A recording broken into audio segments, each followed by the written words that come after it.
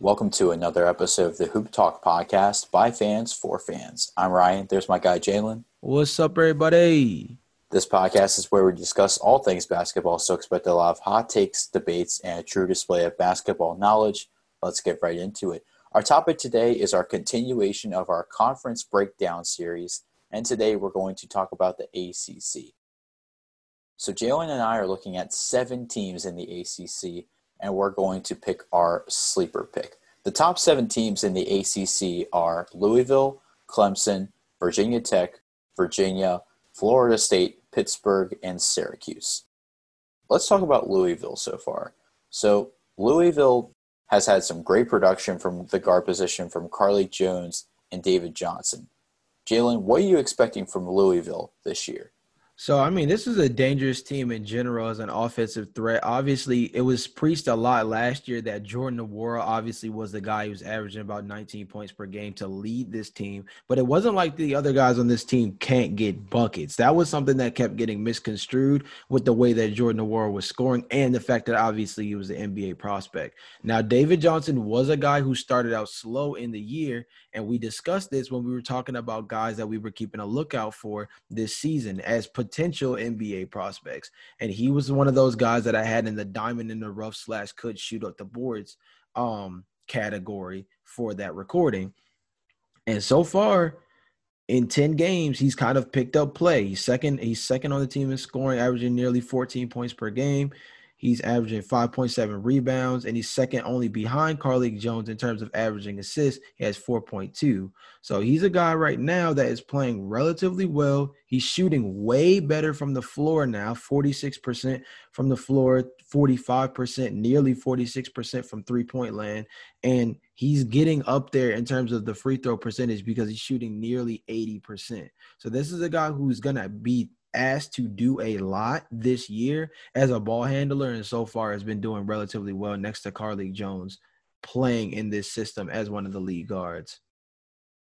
Both Carlik Jones and David Johnson are double-digit scorers, with Jones averaging 17 points and Johnson averaging close to 14 points. And you mentioned that David Johnson is picking up a lot of steam in the past 10 games, and I think Jones and Johnson both complement each other in the backcourt. They're both shooting over 40% from the field and over 40% from three.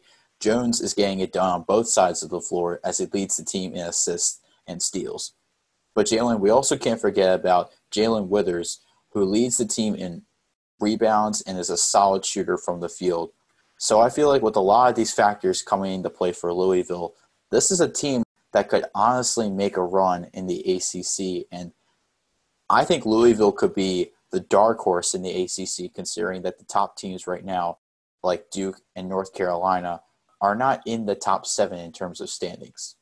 Well, I think it would be kind of underwhelming to label them as a dark horse in the conference, considering they stand at the top. I think they're a scary team coming out the ACC in terms of the tournament, if we're talking about the NCAA tournament overall, because this is a team that last year I think could have really been in the mix to at least make, a Sweet 16 kind of run. But I still think that even with losing an NBA talent, Jordan Nwora, I think that they still qualify to be that caliber of a team. It's kind of, like I said beforehand, it's a little underwhelming on their end if they're simply a dark horse in a conference where they are at the forefront with only 1 loss and they're ranked number 16 in the country.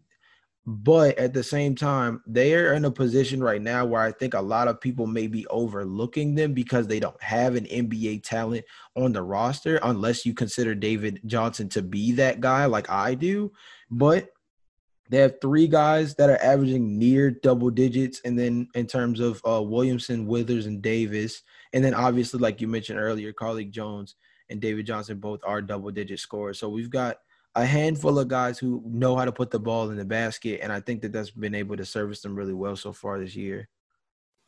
Yeah, and when I talk about the dark horse, I kind of want to reference last year because Louisville, they had Jordan Nwora, who was an NBA talent, and this year their NBA caliber talent is David Johnson.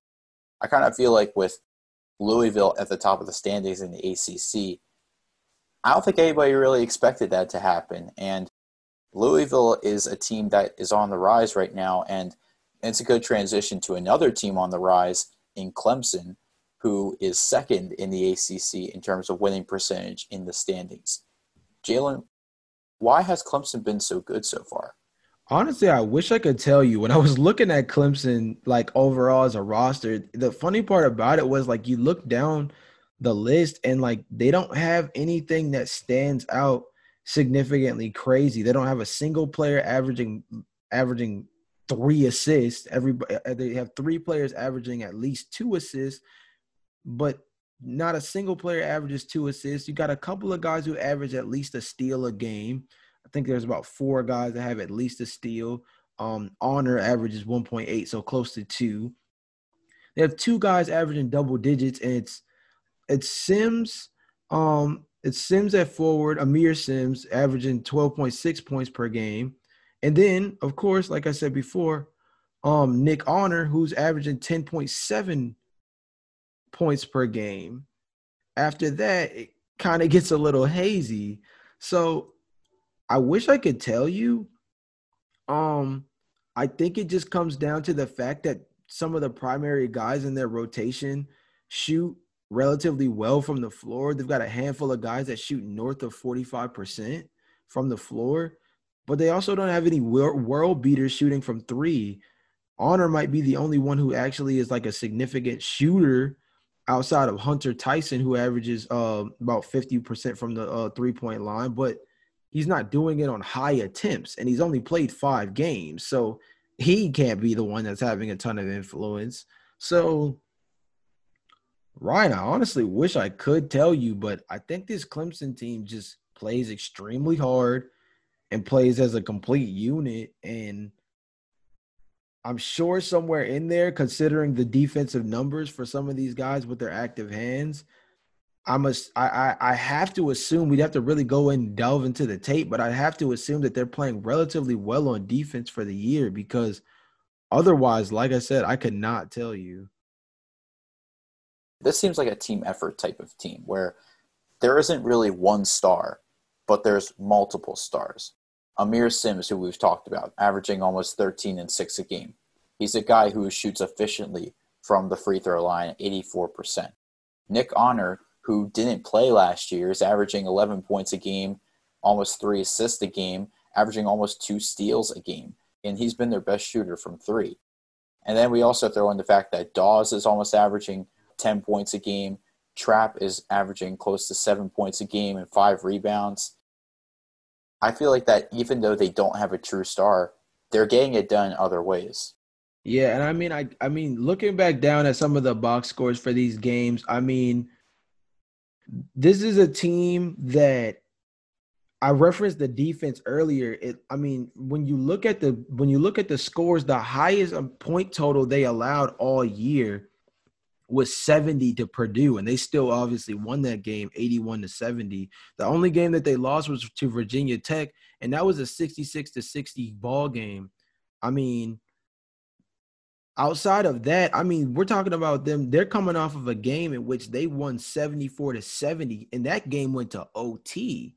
So we're talking about NC State not even scoring anywhere, both teams actually not even scoring 80 points despite going into an extra little time frame of basketball. So I mean, just looking at the box scores for the game, I mean, the way I view it is that they're getting it done on the defensive end, and that's making it really difficult for other teams to put the ball in the basket. And they're converting on limited possessions. It seems like they're slowing the game down and, playing to their strength of holding guys to low field goal shooting percentages, which, like I said, if we really delve into the tape, I'm sure they're doing relatively well on the opposing team's best player.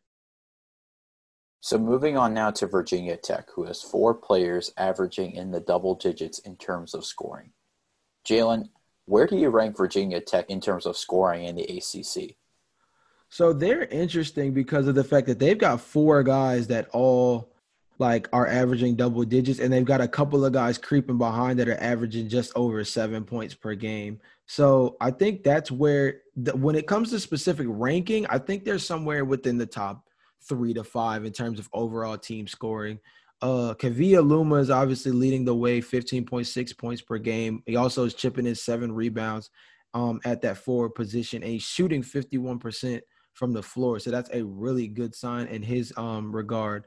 Throwing it too, and most of the time is a guy in Jalen Cone who, outside of putting the ball in the basket, he does not do very much, but he's been in a lot of actions. He's been involved in a lot of the stuff that they do in terms of ball handling so far this year for the Hokies, and he's shooting 42% from the floor.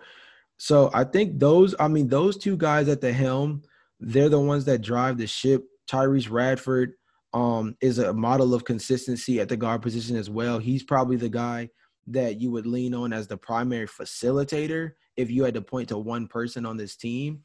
And then, of course, there's Naheem Aline, averaging 10.2 points per game on 40% shooting. So I think the biggest thing about them is not that anybody is world beating in terms of averaging gaudy statistics across the board. Aluma might be the guy who stands out the most, averaging 15 and 7. Radford maybe 10 and 6. But in terms of a gaudy stat line, like, 18, 8 and 4 or something like that, nobody is like doing that well across the board. It's kind of a team effort, and a lot of guys are shooting north of 45% or at least north of 40% from the floor, and that efficient scoring is really helping them down the stretch. You mentioned Aluma is averaging 16 points and 7 rebounds. He leads the team in both categories. Jalen Cone's averaging 13 points a game, and he scored in the double digits in every game he's played in except for one game, in which that game was against Clemson. Tyrese Radford's averaging 10.5 points a game and almost 6.5 rebounds. He recently put up a double-double, 18 points and 12 rebounds against Duke. And then Naheem Aline is averaging 10 points a game, and he's shown that he can get it done on both sides of the floor. So Virginia Tech is proving that they have a lot of playmakers. And I feel like Virginia Tech's a team that I think is the real dark horse in this situation. I know I said that Louisville is a dark horse because they weren't slated to be the top team in the ACC. Nonetheless, I feel like Virginia Tech is the real dark horse team because they have a lot of guys who can get it done on both sides of the floor. And I feel like they have a great chance of making a run in the ACC, especially in the tournament. Yeah, Virginia Tech's the team. If there was a team that I had to quote unquote label as like a dark horse for real, like a literal dark horse in the ACC, it would be them because they're definitely the squad that I see not too many people really taking a look at. There's obviously bigger names in the ACC right now that are making headwaves, and I think that's huge. But I think Virginia Tech is one of those teams that because of the way they collectively score and the fact that they've got a handful of guys that can do it, I think that they're in a really good position. I think Cone's got to get some more time under his belt because he's the one in all of this that's played the least amount of games, only 9 games, 19 minutes. So he's a guy that if they can get consistent minutes from moving forward, I think that he can really be a guy that can be like a lead scorer for them when things get kind of dicey in the ACC tournament. So moving on to Virginia. Jalen, what makes you believe that Virginia is a title contender? So I think the only thing that I can really lean on in terms of calling him a title contender is that Sam Hauser is the truth. Senior forward, 6'8", 218 pounds. He's averaging 13.8 points and 7.5 rebounds on nearly 50% shooting from the floor. And he's shooting really well from the free throw line for a big as well, 78%. So I think that he's the guy that has to kind of drive this bus. Similar to Virginia Tech, this is another team that has 4 guys averaging double figures. So they're in a really good scenario there. Jay Huff is averaging 12.9 points per game, 5.8 rebounds. He's shooting 65% from the floor, but he's getting all his buckets from up close. So he's just doing his thing around the basket. Got a guy in Trey Murphy the third, 10.9 points. He's shooting 51.4% from the floor.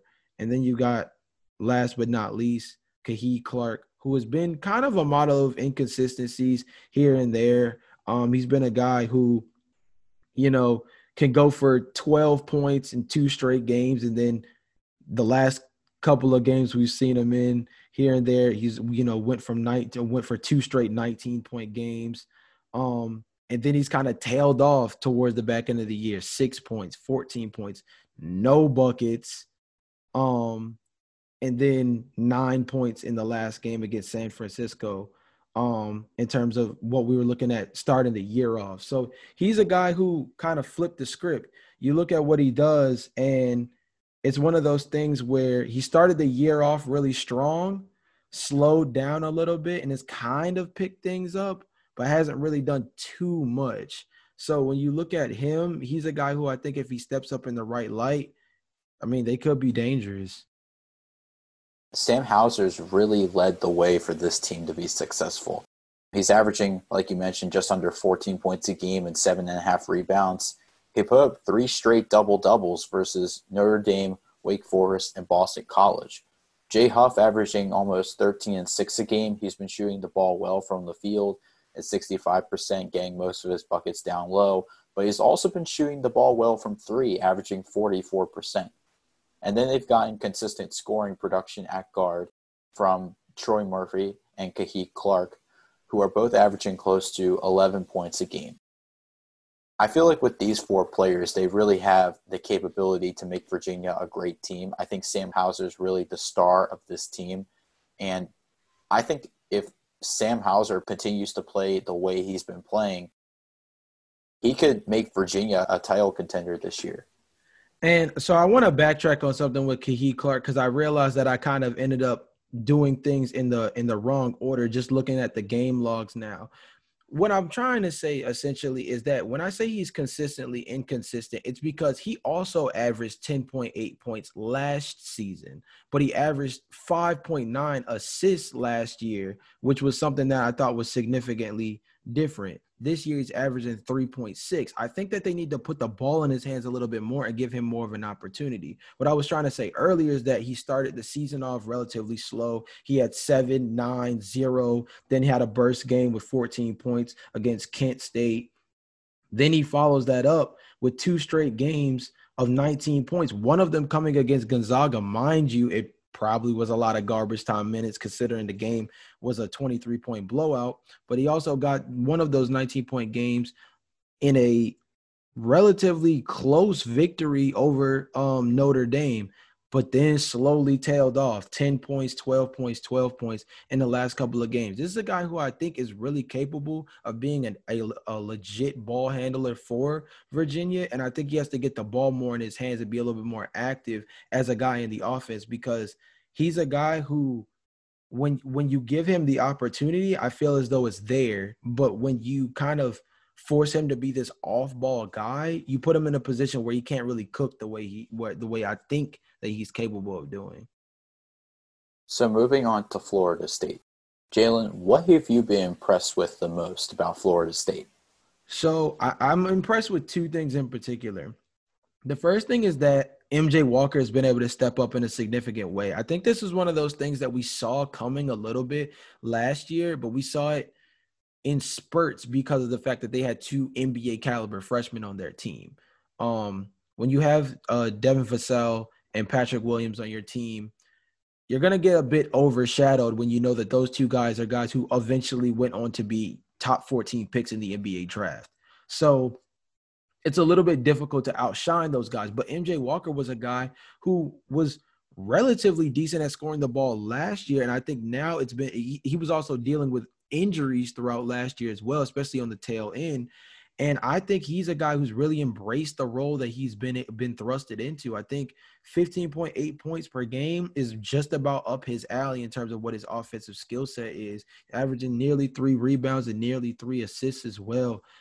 I think the big thing for him that stands out to me is his efficiency from the floor, because he's shooting nearly 45% from the floor and 41% from 3. That's something that I think has been huge for Florida State, because he's been able to be a guy that can knock down big shots down the stretch, and they are more than open to giving him the ball on a regular basis and letting him do his thing. But the fact that he's converting that way is so well. And the second thing is Scotty Barnes has become a lead facilitator at the forward spot. Like, look, what? He's averaging 11 points per game and nearly 4 rebounds per game, which is a bit underwhelming for a guy who, coming into the year, both me and you were debating and and actually favoring him as a potential lottery pick in the NBA draft. And I still think he has the kind of build for that, but he hasn't really shown it from an efficiency standpoint as a stretch big, but he's shown it in every other facet of his game. He can still average double-digit points. He leads the team in assists with 4.2, which literally the next best person on their roster in that department is MJ Walker with 2.3. So he's gotten double the amount of assists as the lead guard on the team. He's averaging nearly 2 steals per game, and he's shooting nearly 50% from the floor. It's literally just his three-point shot that just seems to not want to go through the hoop. But other than that, it seems as though Scotty Barnes has just been a guy who's been the definition of a Swiss Army knife. And I think if he can get that three-point shot down pack, the Seminoles are more than a threat, and not just the ACC, but moving forward, because they're a team you might as well pencil in to at least the Sweet 16 if Scotty Barnes can shoot the three well. And I think Scotty Barnes, in my opinion, kind of underperformed in his first couple games. But I think he's really become another solid option for Florida State. I had high hopes for him going into this season as the lead scoring option or the second lead scoring option for Florida State. And he's really starting to pick it up right now. He's averaging 11, 4, and 4 and 1.5 steals a game. And he's getting it done on both sides of the floor. And like you mentioned, if he can improve that three-point shot, he's going to be a deadly scorer for Florida State. Like you mentioned, I think the thing that impressed me the most is Florida State's guards and how consistent they've been. MJ Walker is averaging almost 16 points a game. He's shooting over 40% from the field and from three. Anthony Polite is averaging 10 and 5. He's shooting over 50% from the field and from three. So I think Florida State has 3 solid NBA prospects right now on their team, and I feel like this team is as good as the team last year. I feel like the expectations now are what the expectations were last year, Elite 8, Final 4. I feel like they have that capability this year. Yeah, I think Florida State is still a legitimate team. I think that they're in a good set of circumstances right now. I think Scotty Barnes just has to start cooking. He plays really well when the stakes are extremely high. We saw that when he got a coast-to-coast game winner earlier on in the year. He's also, I mean, he showed up big in games against Montverde, which I guess some would say it's Montverde. How many shootouts did they really get into? But they've also had a lot of really interesting tournaments down the line, and he's been a guy who has thrived in postseason play, at least in high school. So I hope and look forward to him being able to kind of expand on that resume while doing so in the ACC. So moving on now to Pittsburgh. Jalen, what do you believe Pittsburgh needs to do in order to win the ACC tournament? So I think this one is dicey because they would definitely not be anywhere in my pick for that. But Justin Champagnie is a guy who they need back desperately. He's out for he's been out for 6 to 8 weeks. This was as of December 22nd. So this is a guy that they hopefully will start hearing a little bit more about over the next couple of weeks in particular. If they can get this guy before the midway point of February and get him back into the mix, I think that they could be in a really good situation overall, because I think moving forward, they're going to be in a really good position where they can get a good handful of their ACC play down pack and then close out strong with a guy in Justin who averages 18 points per game, 12.3 rebounds per game, and shoots nearly 50% from the floor. So I think that when you get that kind of influx of talent, the fact that they've been able to stir the ship this far for 6-2 for Pitt so far, I think they're in a really good set of circumstances overall where they can pretty much they have the talent in Justin specifically. They have the talent to potentially run the table down the stretch if they can get him back healthy, because once you get into the ACC tournament, it's win or go home. And I think Justin plays relatively well, relatively strong at 6'6", 200 pounds, to the point that they're going to be able to lean on him throughout the ACC. And there's not a lot of big guys in the ACC you should fear. So I think Pitt might have one of the better offensive players in the ACC. And if they get him back just in time for postseason play, I'm not saying that they'll win the whole thing, but they sure as heck will be a scary team moving throughout the bracket. And Champagnie has been a double-double machine for Pittsburgh, averaging almost 18 points and 12 rebounds a game. He's shooting almost 49% from the field. And if you look at the past 5 games, he's put up a double-double in 3 of them against Northern Illinois, Northwestern, and Gardner-Webb. In that mix, he's put up 2 double-doubles where he's had 20 points and 20 rebounds. So that has been the most impressive thing about Champagnie, and this is a guy that Pittsburgh really needs to have back, especially when the ACC tournament comes around. And they've also been getting some really solid production at the guard position. First with Xavier Johnson, who's averaging 14 points a game and 5 assists, shooting 41.5% from the field. He had 21.7 rebound performance against Northwestern, and he's averaged in the double digits in 4 of the past 5 games. Like I mentioned, 21 points against Northwestern, 12 points against Gardner-Webb, 10 points against Louisville, 12 points against Syracuse. And then Au'Diese Toney, who's averaging close to 16 points a game and 6 rebounds, and he's shooting 52% from the field. Toney's another guy that gives Pittsburgh another scoring option on the floor. He put up a double-double against Syracuse, 12 points and 4 rebounds. He had an 18-8 performance against Northwestern. He put up 15-5 against Miami. Jalen, there's 3 guys that can make Pittsburgh a great team, and especially when they get Champagne back, I feel like Pittsburgh could be a dangerous team going forward. Yeah, I think the biggest thing for them is, I mean, we know that that's the case. Toney has also been somebody who's Toney and Johnson have both been guys who have contributed on the defensive end as well, both averaging at least a steal per game. Xavier Johnson's averaging almost a steal and a half per game, and he's their lead facilitator with 5.4 assists. The biggest thing for me with this team is that they scare me in terms of free throw shooting, and Pittsburgh is going to be in a lot of close games come ACC tournament time because no team is just going to lay down and be blown out come postseason time. And their best rotational free throw shooter is Xavier Johnson, and he's only shooting 73.8%, and he's one of the lead guards for the team.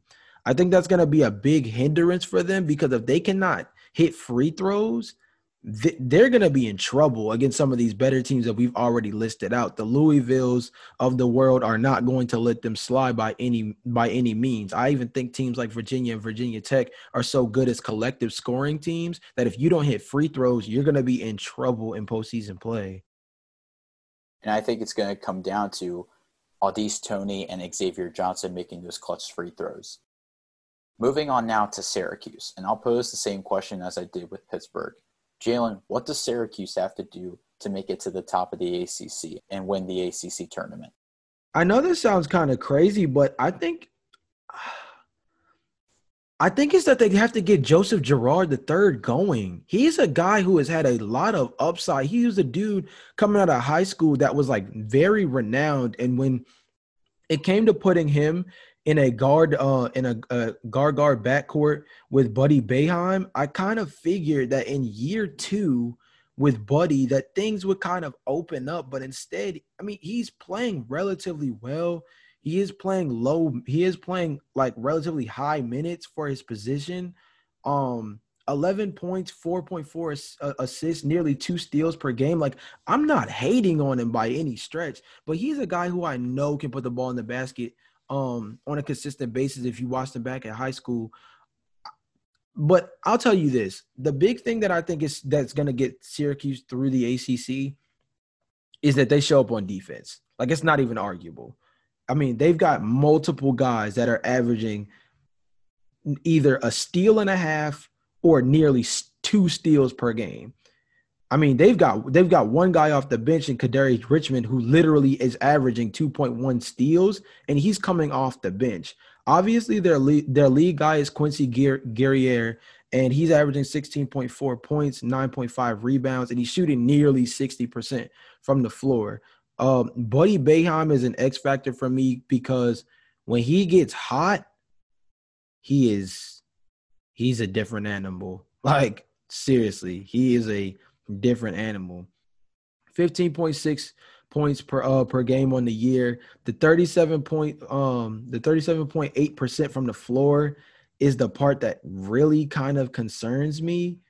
But I mean, like I said before, and he's a guy who he will put it up. I mean, granted, it wasn't great shooting splits against Pitt, but he even hoisted it up 10 times in that game. And granted, it might have been a detriment to the team because they ended up losing by only 3 points. So one more of those threes could have made this a tie ball game, and two more of those threes could have put this as a win in favor of Syracuse.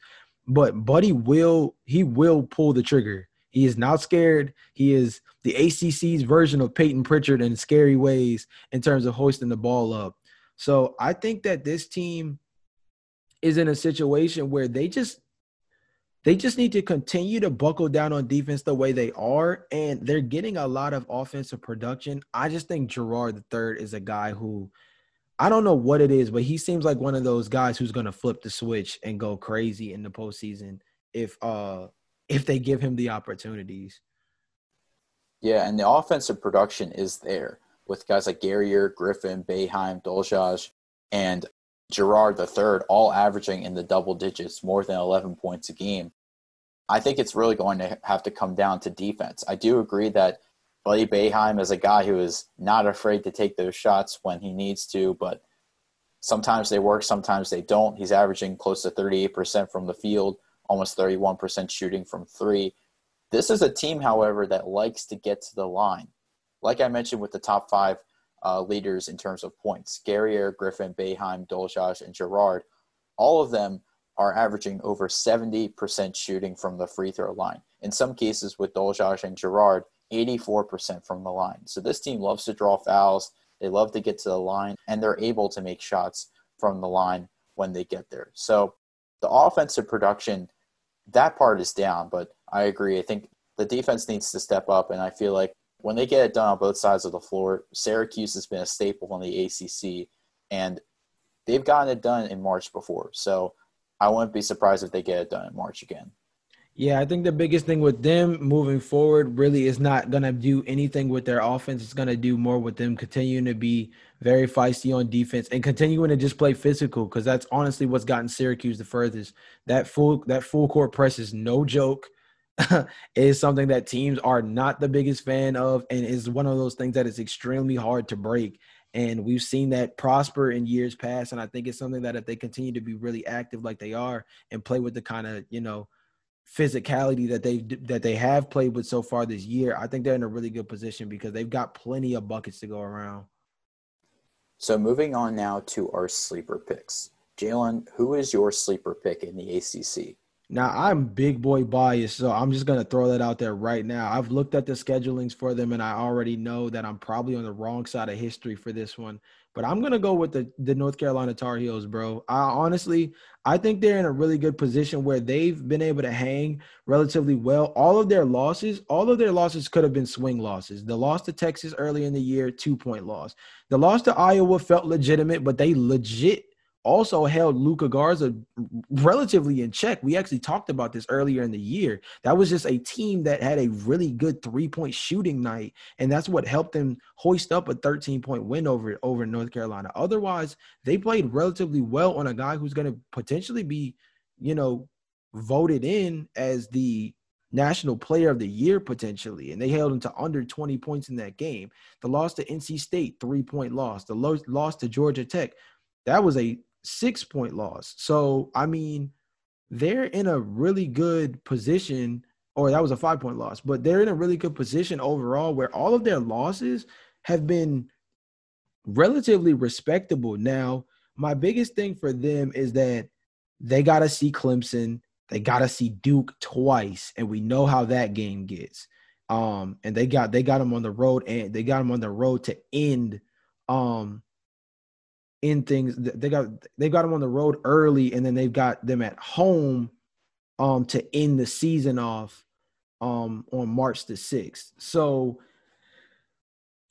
it's scary. I think the biggest thing that'll either help or hurt North Carolina's resume is this. On the 2nd of February, they have Clemson. On the 6th, they have that Duke game that's at Duke. Miami is no slouch. And then they have Virginia Tech, and Louisville. That 6-game stretch will determine a lot about how far North Carolina can go way, way before the last game of the season where they get Duke back at home. So I think if they can come out of that at least 500, I think that will prove to me enough to say that they're going to be a dangerous enough team in the ACC tournament to make headwaves and potentially still get voted in as a low-seeded NCAA team that can make some noise. I also agree with North Carolina as my sleeper pick, but for different reasons. I think that the 6-game stretch that you mentioned, it's going to have to come down to how well their forwards play. And I'm talking about Armando Bacot, Garrison Brooks, and Deron Sharp. Bacot's averaging 11 points, 8 rebounds a game on 63% shooting from the field. Garrison Brooks, almost 11 points a game, almost 8 rebounds a game, and he's averaging a block a game as well. He's shooting the ball well, 44% from the field. And then Deron Sharp is averaging close to 10 and 8 a game, and he's shooting 50% from the field. I think it's going to come down to those three guys and how well they play. I do expect Caleb Love to step up in a lot of ways, RJ Davis as well, Leaky Black. I want them to have double-digit performances coming into those games. But I think, like you mentioned, the two big games against Duke, I think those are make-or-break games. And I know those are the big rivalry games for North Carolina, but I think it's all going to come down to the play of the three forwards, Brooks, Sharp, and Bacot. But I think it's going to be a team effort in order to knock off Duke. I mean, I agree that they need to ball out, but I actually would almost disagree in terms of who actually needs to step up the most. I think the fact that Caleb Love and RJ Davis are not the lead guards we thought they were for this team, or thought they were going to be for this team, is kind of unsettling. And they're the ones that are going to have to step up if this team wants to go far. It seems as though if you look at the forwards, everybody has been relatively consistent, averaging anywhere between 10 to 12 points, averaging about 8 rebounds per game each. All of them have their hands in lanes, averaging nearly a steal per game, except for Bacot. He's averaging about half a steal. And then in terms of blocks, everybody's averaging about a block per game. Everybody's averaging just under 2 turnovers per game. Everybody's shooting 60+% from the free throw line. It's one of those things where they've been all kind of a model of consistency in terms of what kind of production they're giving.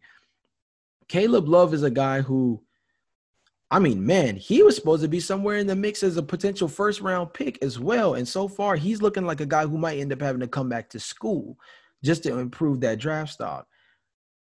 I think RJ Davis and Caleb Love work. I don't necessarily know how much faith I'm putting in Leaky Black, just because he's a guy who does not shoot the 3-ball well at all. He is kind of, a body out there for this team. And it's one of those things that is probably the biggest concern for them, is the fact that they really lack 3-point shooting across the board. If we look at it, they don't really have a single player who shoots the 3 relatively well. Garrison Brooks is actually their best 3-point shooter at 66.7%, and I'm sure that's not on more than maybe 2 to 3 attempts per game. Other than that, their backcourt being Caleb Love and RJ Davis have 18% from the 3-point line and 29.2% from the free throw line. I'll put it to you like this, Ryan. I love UNC, and I'm praying that they can kind of get things together, but there's not going to be any form of turnaround unless somebody on this team can wake up from beyond the arc and start hitting shots consistently, because if they can't do that, they're not beating anybody. And I know that the record indicates otherwise, but that's because their forwards have been able to carry them so far. In win or go home scenarios, that 3-point shot is going to be crucial. And I think it's going to be on not only just the forwards, Bacot, Brooks, and Sharp, but also Caleb Love and RJ Davis. I know that I mentioned that those 2 games between Duke are going to rely heavily on the play of guys like Bacot, Brooks, and Sharp, but it's going to rely even more heavily on guys like Caleb Love and RJ Davis, who, like you mentioned, are not shooting well from the field or from beyond the arc. Like you mentioned, there isn't really one player on North Carolina that's really shooting the ball well from 3. So I feel like there's a lot of factors to have to think about in order to consider North Carolina a true contender in the ACC? Truly a definition of a dark horse, bro. Everything has to go right. Everything has to slide in their favor. They have to look themselves in the mirror. Like I said, I might be playing this one based on my fandom because I've liked North Carolina as a team, as a basketball team for a while. But I think this is one of those years where they're truly going to have to buckle down and improve in a lot of areas, and they're going to have to unfortunately figure out some of these plot holes throughout ACC play, which is rough because these are not games you can just throw away.